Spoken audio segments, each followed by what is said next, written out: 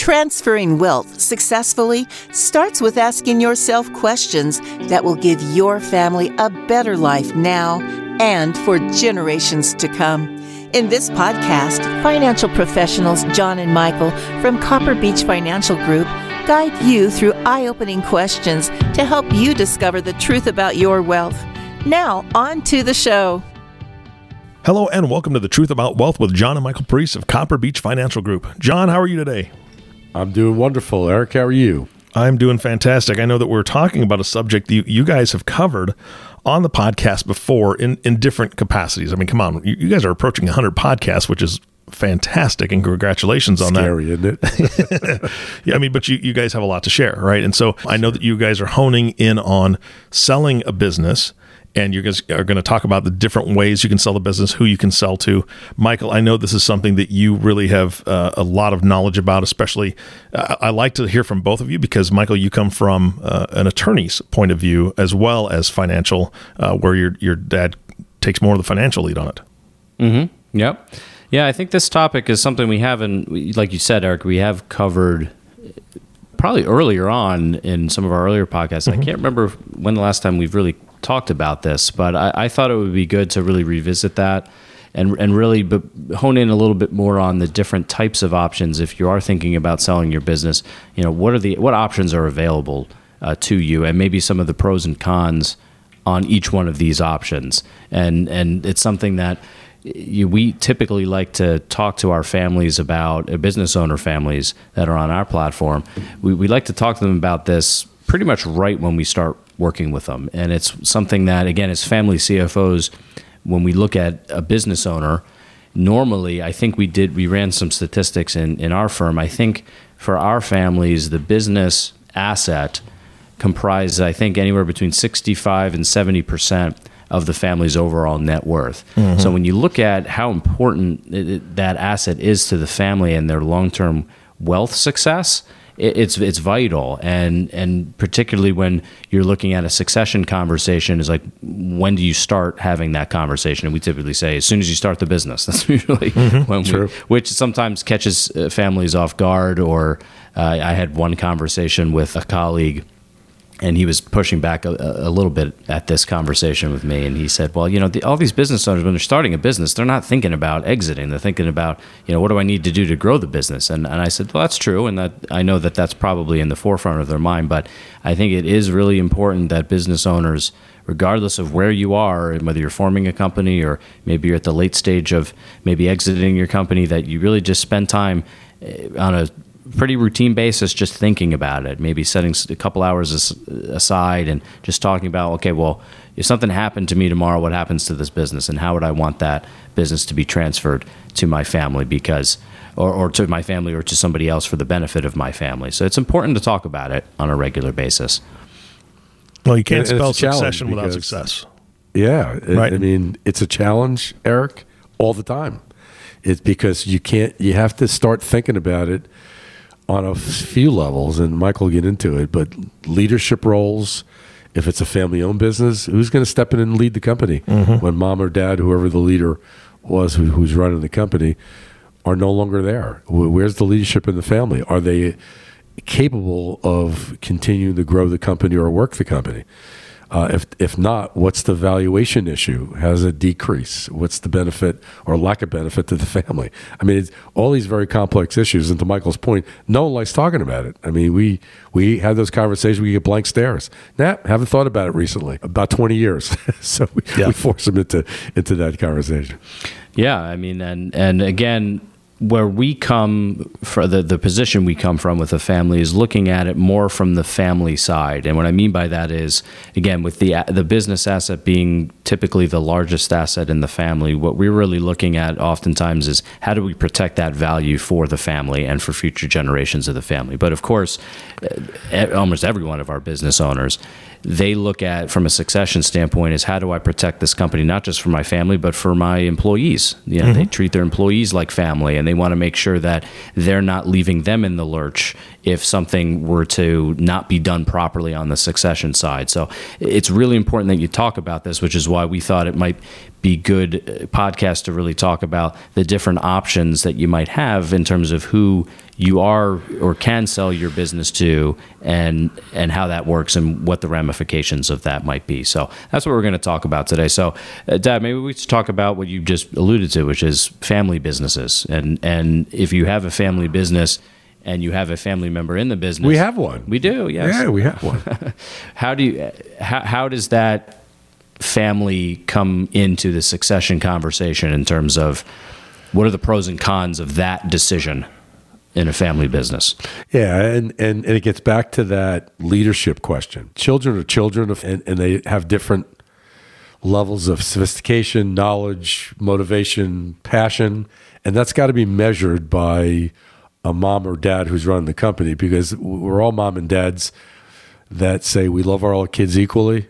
Well, some might not. There's one or two in my family. I'm just kidding.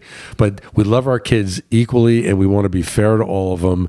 And it's not fair that Michael runs the company and my girls don't get a chance to do that because Michael's working. And so a discussion has to be had. Who's interested, number one, to step in and learn about this business? And you'll find that your kids will give you that clear message, like my girls did. They said, Dad, I don't do math. I keep telling them, it's not math. They go, Dad, I don't do math. I want to be a writer. I want to write a book, and I'm not interested in working with Copper Beats. Michael's got the show. Let him run the show. So early on in that discussion, although your kids have to be older, some families, the kids are so young, there's no perspective yet. But as the kids get older, those conversations should be had. Who would be interested in stepping into learning this business from the ground up? Because most people think they could just step in and be a VP of the company because they're the son or the daughter. That doesn't work. It's doomed to failure. So you got to test the kids at a certain age who's interested, and ones that are interested, make sure they understand they got to learn every facet of the business before they sit in the big chair. But then you get to the leadership issue. They might have the motivation, they might have the desire, they might have some of the skill set, but it ain't easy running a business. It's the hardest thing in the world to do. You're juggling 50 things at the same time. And I said to Michael on a couple fronts through the years, when you go home and see your kids, now I was picking on him at one conversation, you don't have to worry about the business because dad's worrying about it. Although Michael always worried about the business, but he had the same pressure I had. I worried about payroll and new opportunities and service issues and technology decisions or whatever. Michael necessarily, when he started, had that focus. I had to take that focus. So it's not easy running a business. So you have to really get in and talk to your kids and see who's interested and measure the skill sets that they have. Right. And how does that business, if you've decided that the family succession option is a viable one, which to your point, that might not always be the case, how do you go about making that transfer? Is it a gift to them?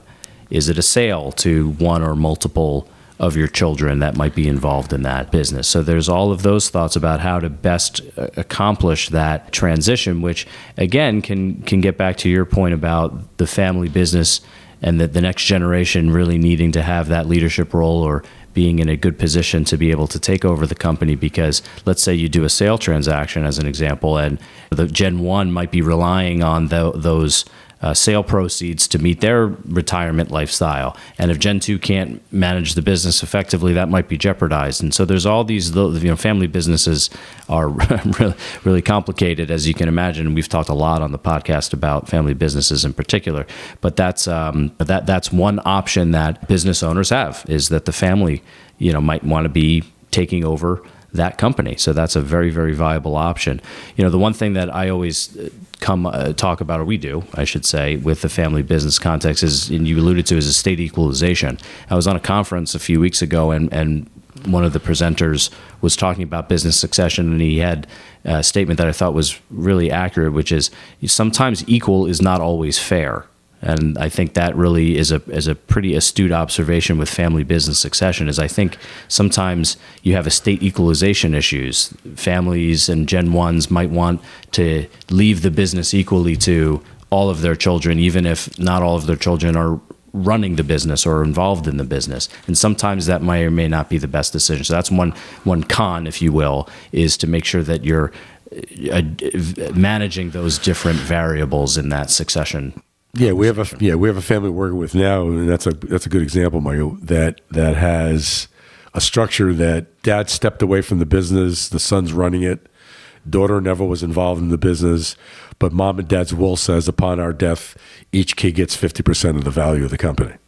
So the question mark is, from the son's standpoint, okay, I got a 50% partner with my sister who's never run the business and has 50% of the vote. Is that fair? I'll leave it at that. It's a challenge.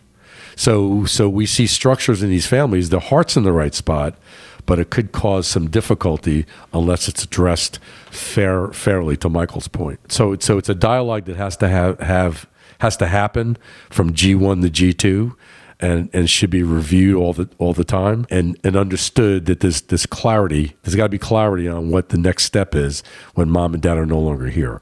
If there's no clarity, it causes problems. Now, getting back to the beginning of opening a business, one of the things we always stress is having things in trust. Now, this might be a little premature for some people, but think about what a trust does. It's an asset protection vehicle. So if you own a business, why shouldn't it be owned in a trust that's asset protected from creditors? So, and plus from an equalization standpoint, the trust could receive the value of the business in trust for the benefit of all the beneficiaries, i.e. all the children. So there's planning around the structure of this as well. So it's not just what do I do with the business? How is it owned? How does it get distributed? Who controls it? And is everybody being treated fairly? So it's just one of those things where we have multiple hours of conversations. You see, it opens a bunch of can of worms, but they're good cans of worms. Yep. All right, so let's move. Let's just say, for the sake of argument, family is not going to be an option for the business. One reason or another, maybe family's not interested in taking over the company. Maybe they're not otherwise qualified. Whatever the reason is, now we start looking at maybe other parties, and typically the most common one we see, at least at the start, is I'm just going to sell it to, let's say, a strategic purchaser. I'm going to sell it to a competitor in my field. They may want to purchase my company as I'm going to exit.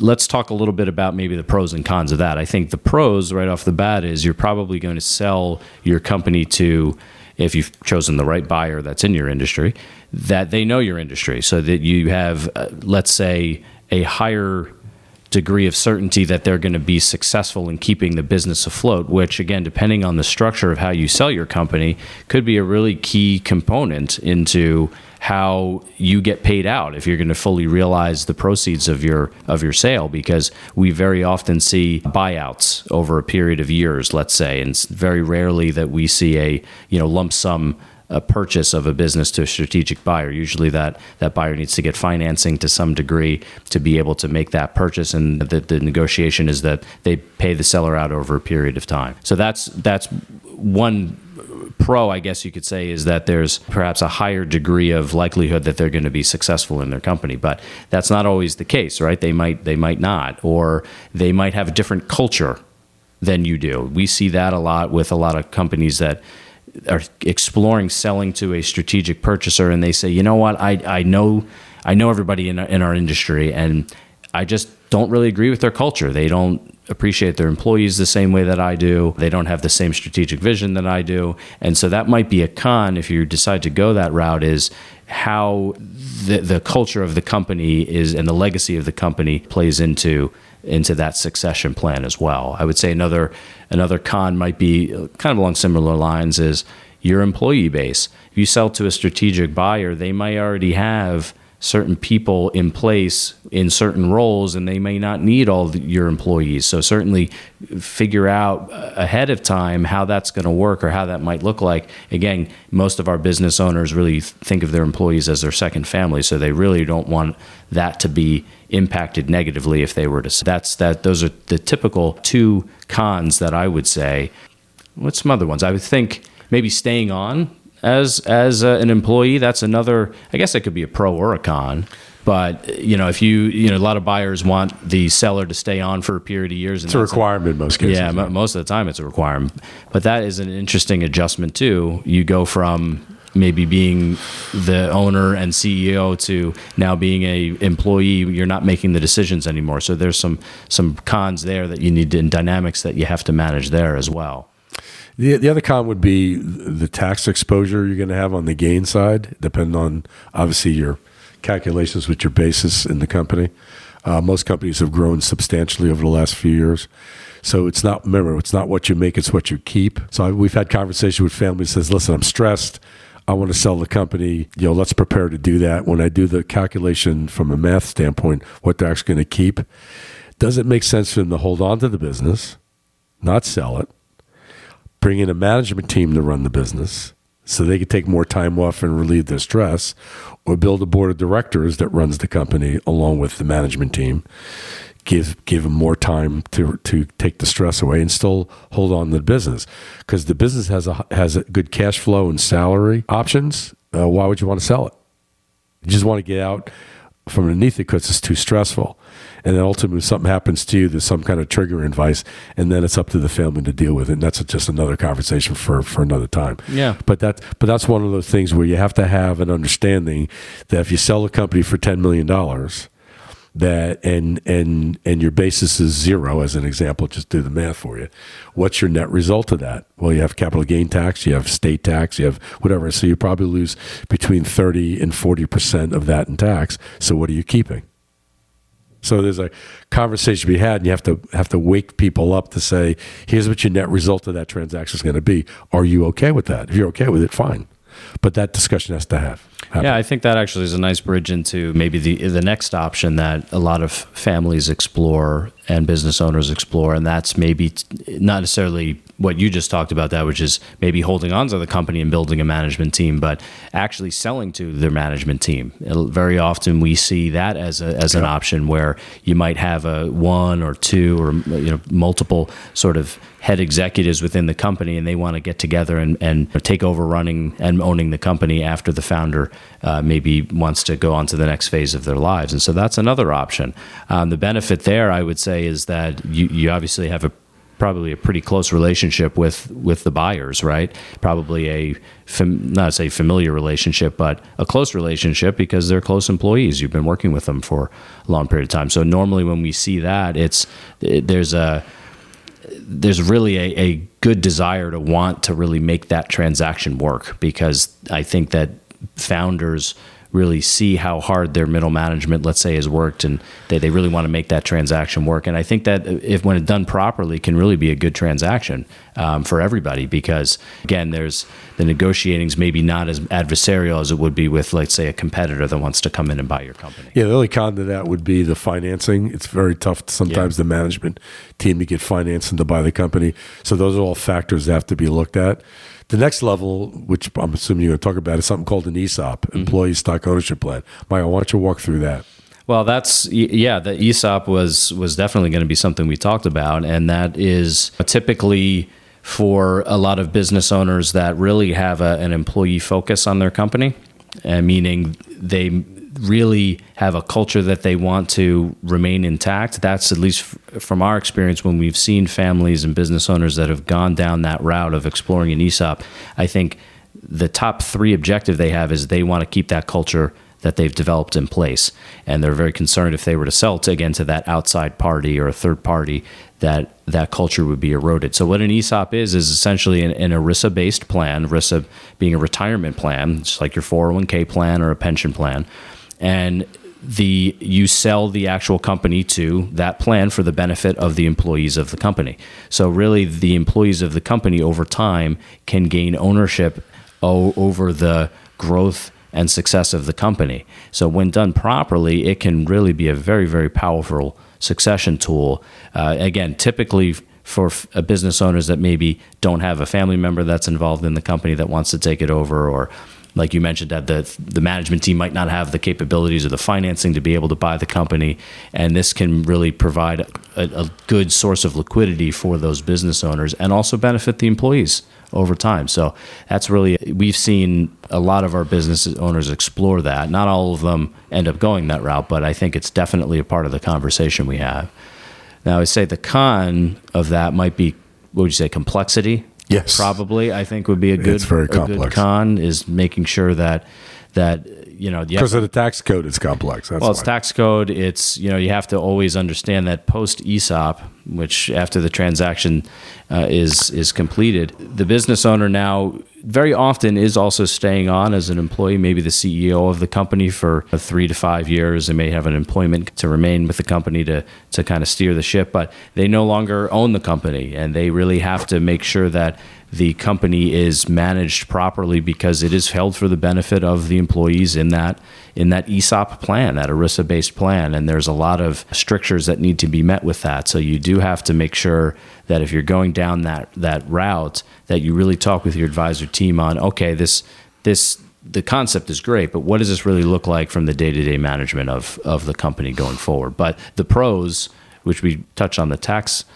piece, that there are a lot of pros on the tax side by being an ESOP. There's some pros if you sell as the owner, depending on the structure. You can get some tax benefits there on deferral side of deferring those capital gains.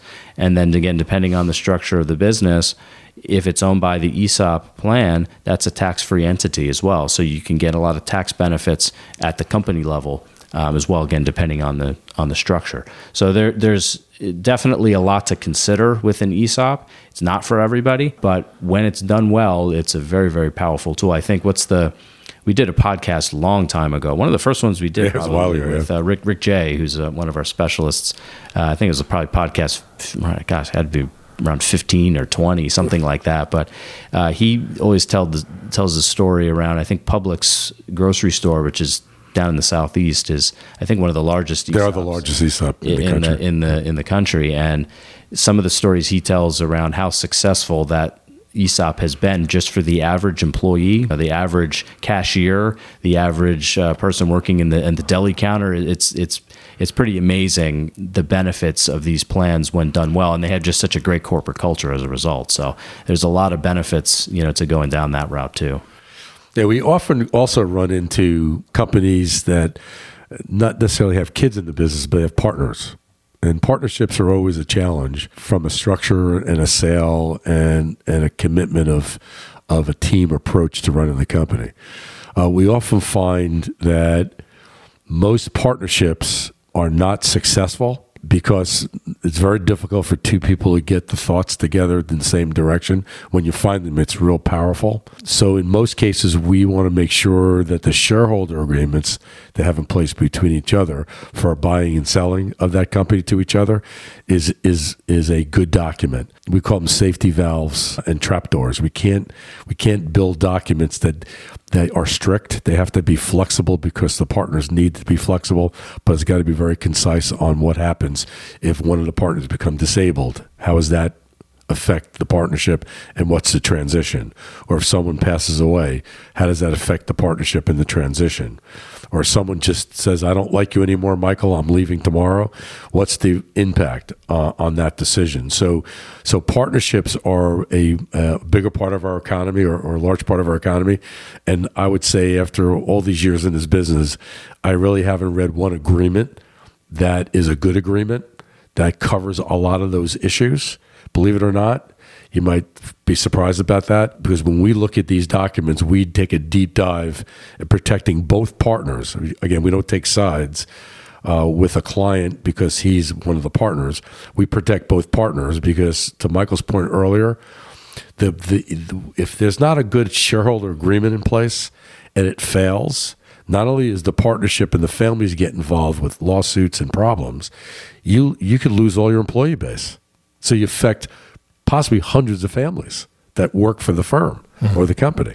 So partnerships become an interesting side of the business that most people need to pay more attention to, especially on exit strategies and how they share responsibilities in the company.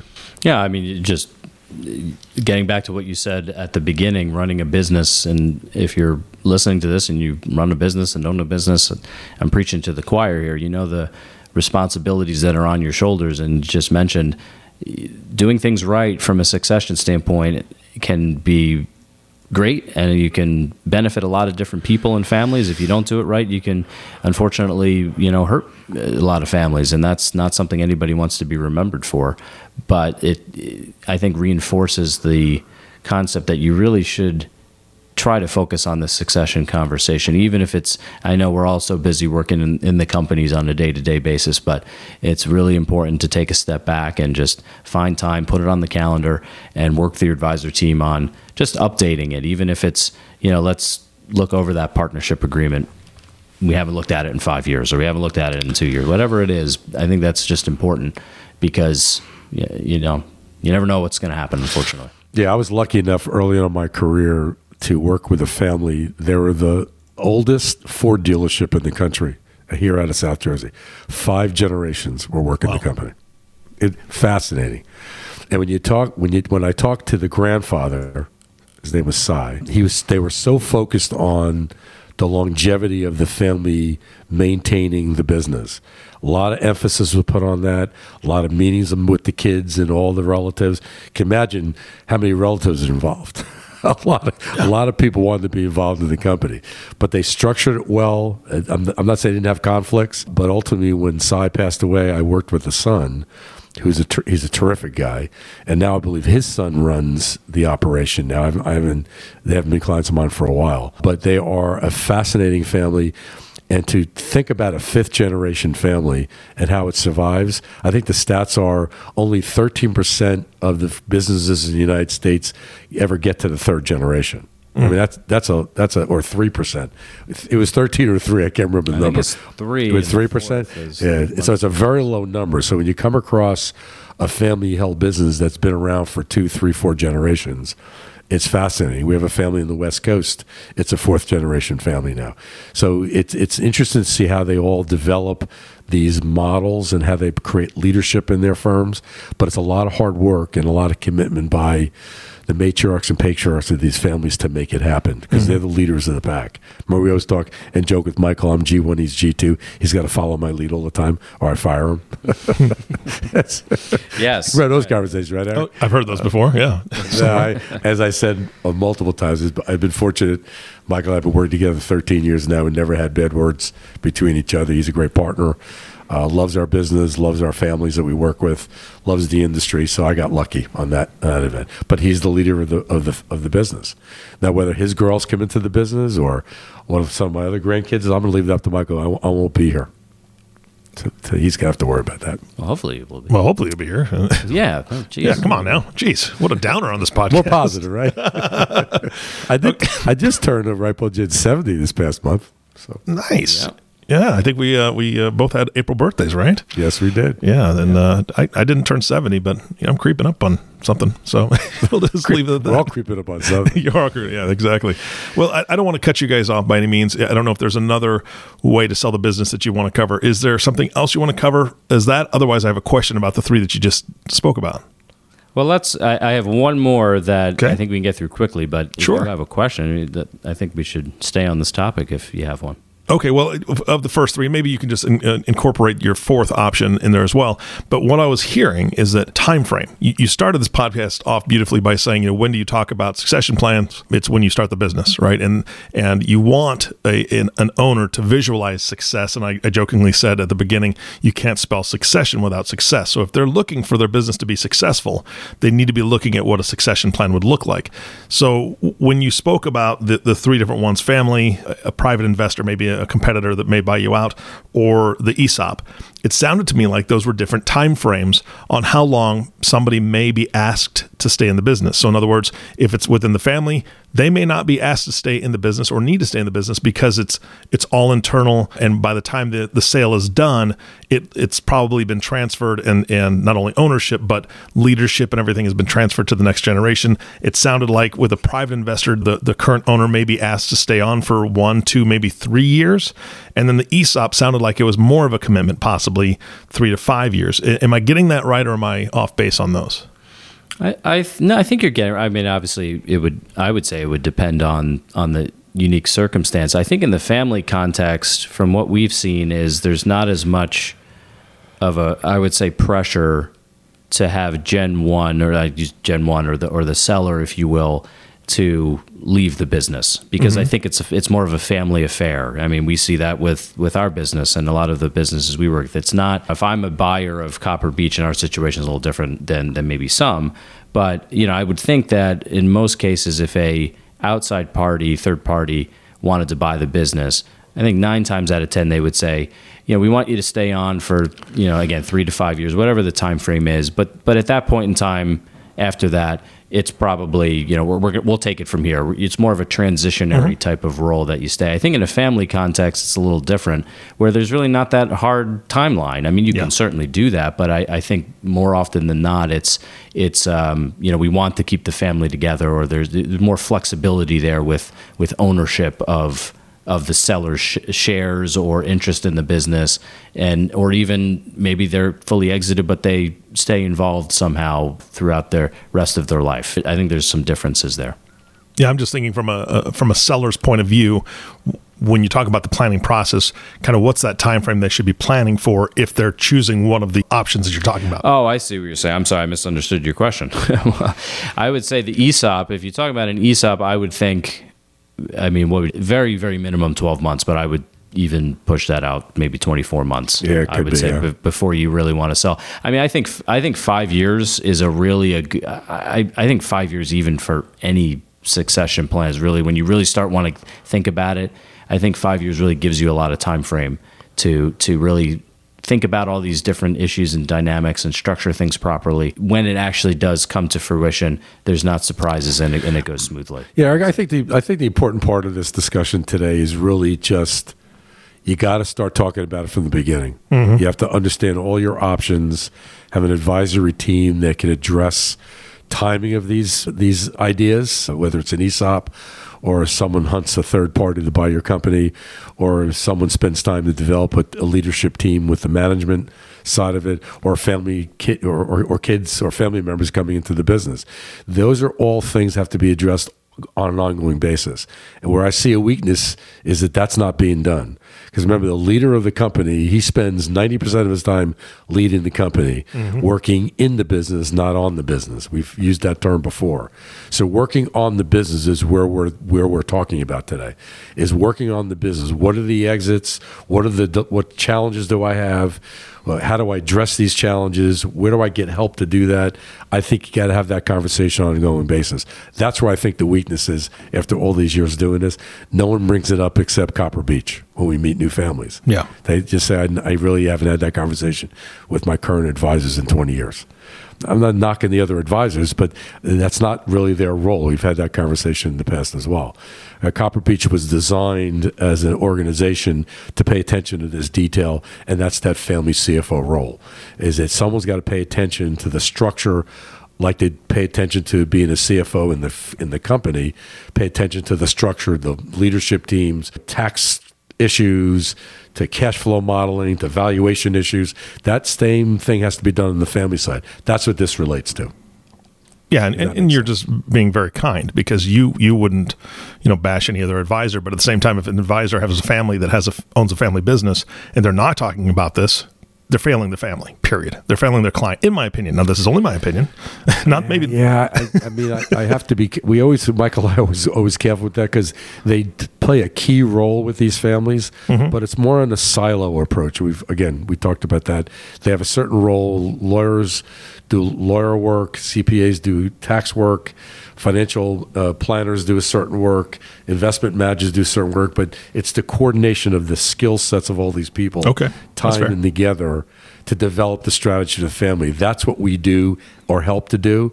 But quite often, and Michael will tell you, we had a conversation yesterday with a family. We have a legal team that's not really qualified to draft the documents we need to draft with this family, because it's very high level documents.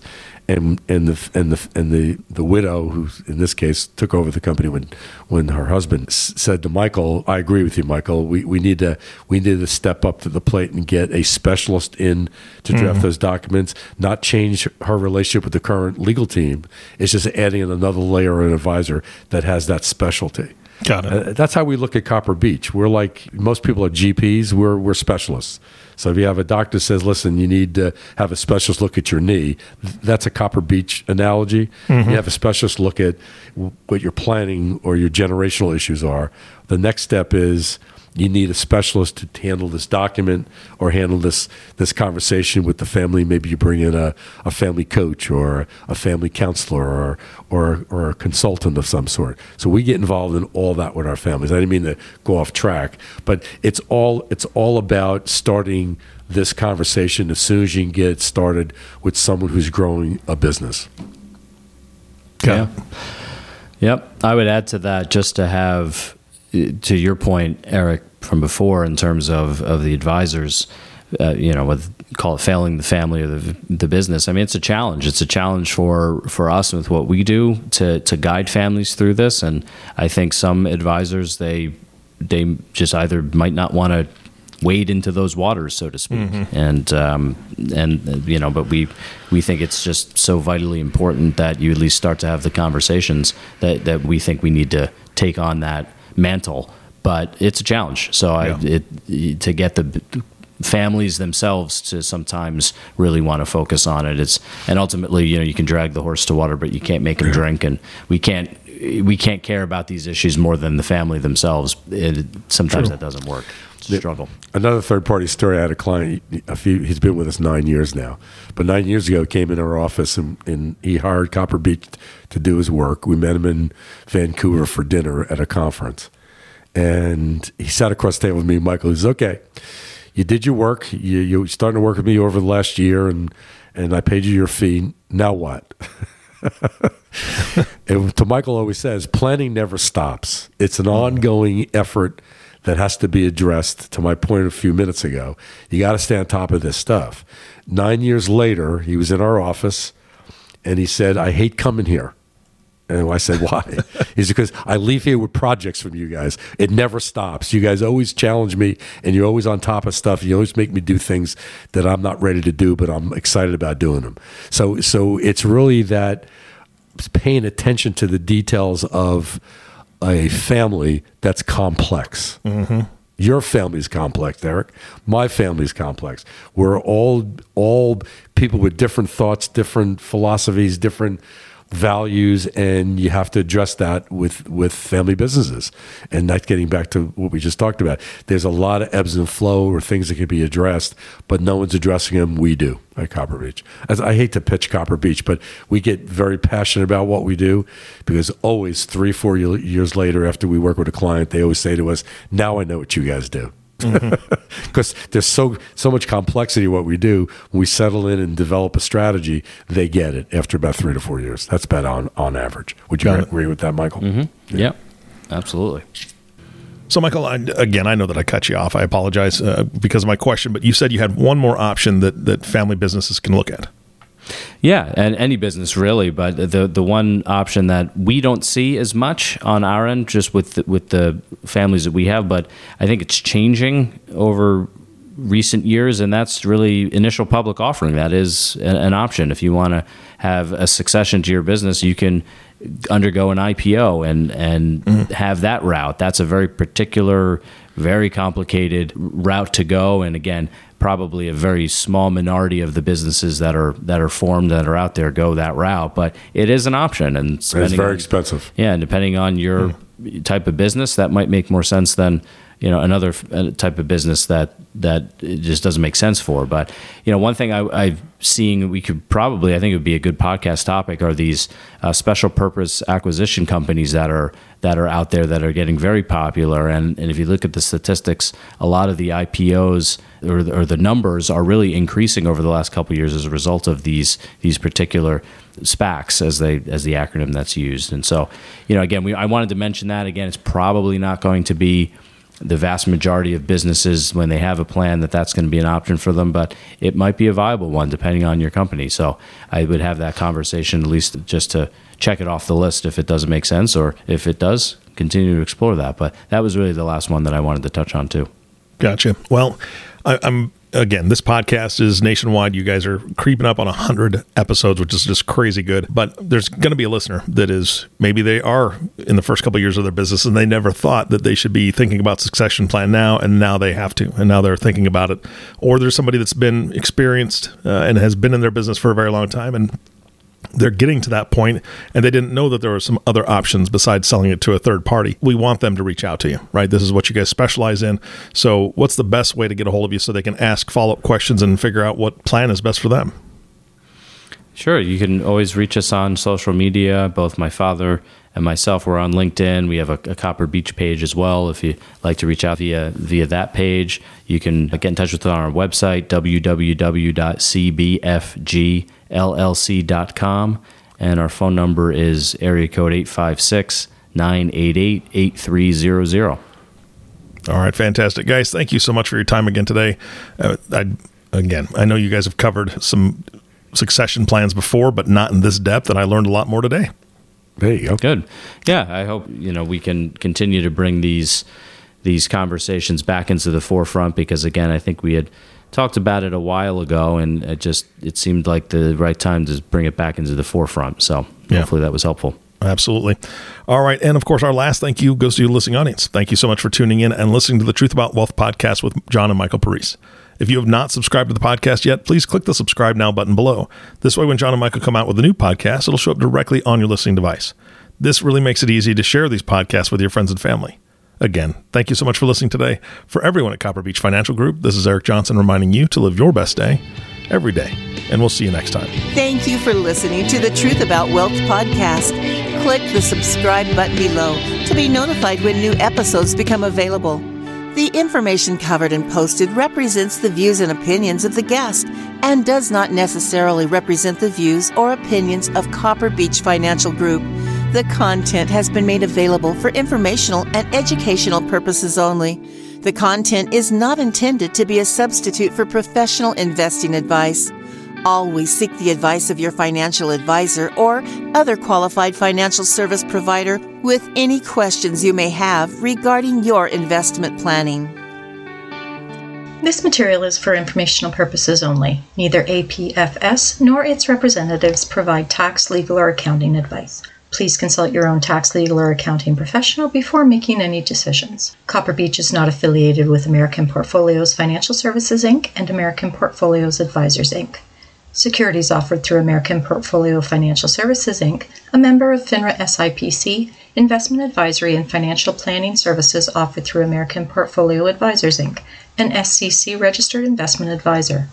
These opinions are subject to change at any time without notice. Any comments or postings are provided for informational purposes only and do not constitute an offer or a recommendation to buy or sell securities or other financial instruments. Readers should conduct their own review and exercise judgment prior to investing. Investments are not guaranteed, involve risk, and may result in a loss of principal. Past performance does not guarantee future results. Investments are not suitable for all types of investors.